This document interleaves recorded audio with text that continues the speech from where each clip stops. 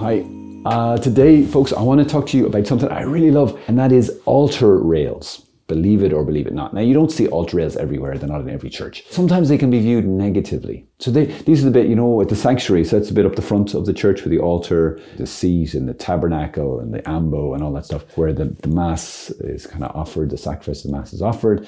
And then you have the rest of the church, I think it's called the nave, where all the people hang out typically. Usually there's some sort of dividing line. Now you get different churches, different designs, but kind of the old traditional one, sanctuary up the front and everyone then is facing up the front. And then you have this line of some description. And typically, at least in the Western church, you had an altar rail, which was about, a meter high, usually had a gate of some sort in the middle for the priest to come in and out. And then people would come at Holy Communion. They'd kneel at the altar rail to receive Holy Communion. Now, there can be a view of altar rails that's quite negative. Usually that's like generations older than my generation, like my parents and older, that kind of viewed it, and I'm not sure where exactly this idea came from, and not everyone has it, but kind of viewing altar rails as dividing the people from the priest. Kind of saying, the priest is better than the people, which was kind of interpreted as a put down for God's people, to say that they're not holy, to say that they're not as good as the priest and all that kind of thing. There's some validity to that. We definitely want to avoid like a clericalism that can go both ways, where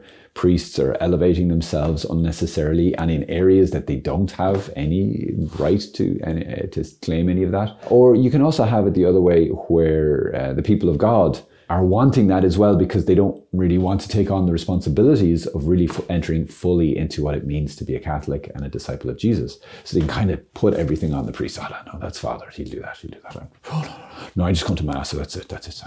That kind of an idea. So sometimes for wrong reasons, we can reject some of the teachings of the church, or some of what, for example, stuff I'm talking about now, church design, what it might mean. Now, sometimes altar rails can be awkward. Like as a priest, you can't just walk in and out. If you need to, go and get something in the sanctuary and you're down here, you have to go through the gates, you have to open the gates, and it can be a little bit awkward at times.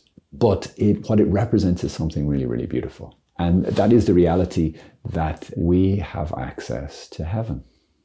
Having an altar rail doesn't say we are separate from heaven. It actually says the opposite, that we have access, that this is what Jesus did. In a certain sense, the whole gospel, you can almost say, is communicated through the design of a church.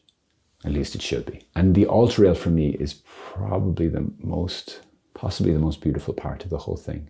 Is that without Jesus, heaven was closed to me and to you.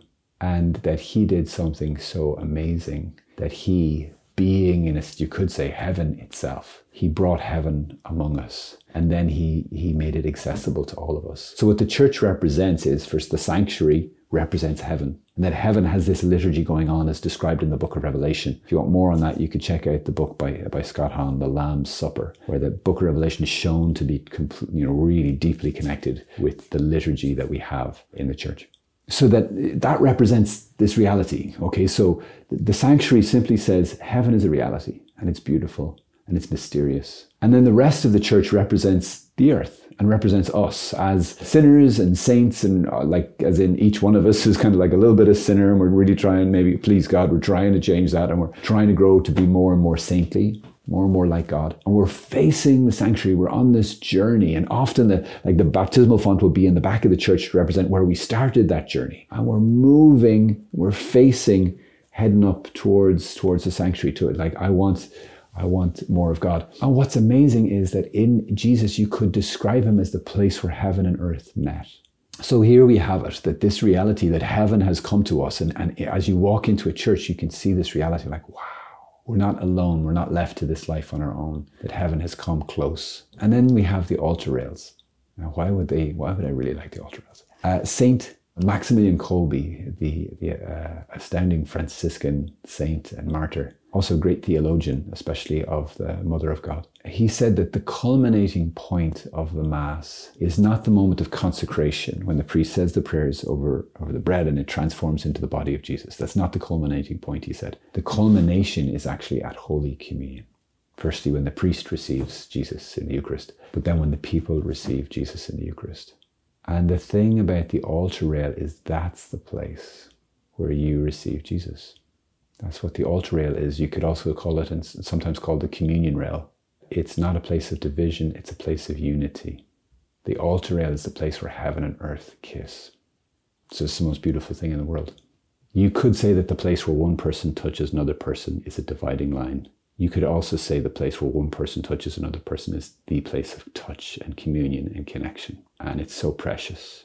So that's how I choose, and I believe that's how the church looks at altar rails and looks at that. And even if you don't have altar rails, and that's okay, that place where you come to receive communion, that line, and there must be a line, not to divide, but to unite, because these two things, heaven and earth, are not the same. And we're in the process of healing and transformation and entering in. And it's really important to say, no, it's like this earth is on a journey. As St. Paul said, it is groaning with labor pains. We're not there yet, folks. Don't, get distracted and, I'm just going to pitch my tent over here and forget the fact that I'm on a journey to heaven. This is not your resting place. This is not your final destination. And we want to get onto the throne. That's what St. Paul says. We will be seated with him, beside him on his throne in heaven. That's the destination. But on the way, he comes to us and he unites himself with us. He unites himself with you in the most unspeakable way. Saint Faustina, another great Polish saint actually, she said that if the angels could envy us for anything, they would envy us for two things. Firstly, and very mysteriously, she said, is suffering. They would envy us for suffering. Whew. Talk about that another day. She said the second thing is they would envy us because we can receive Jesus in the Eucharist, in Holy Communion, where heaven, not just a place, but a person. And not on earth, not just a place, but a person, you. They kiss and they become completely one. Whew. Bring on the altar rails, is what I'd say. God bless you. Have a good one. Bye-bye.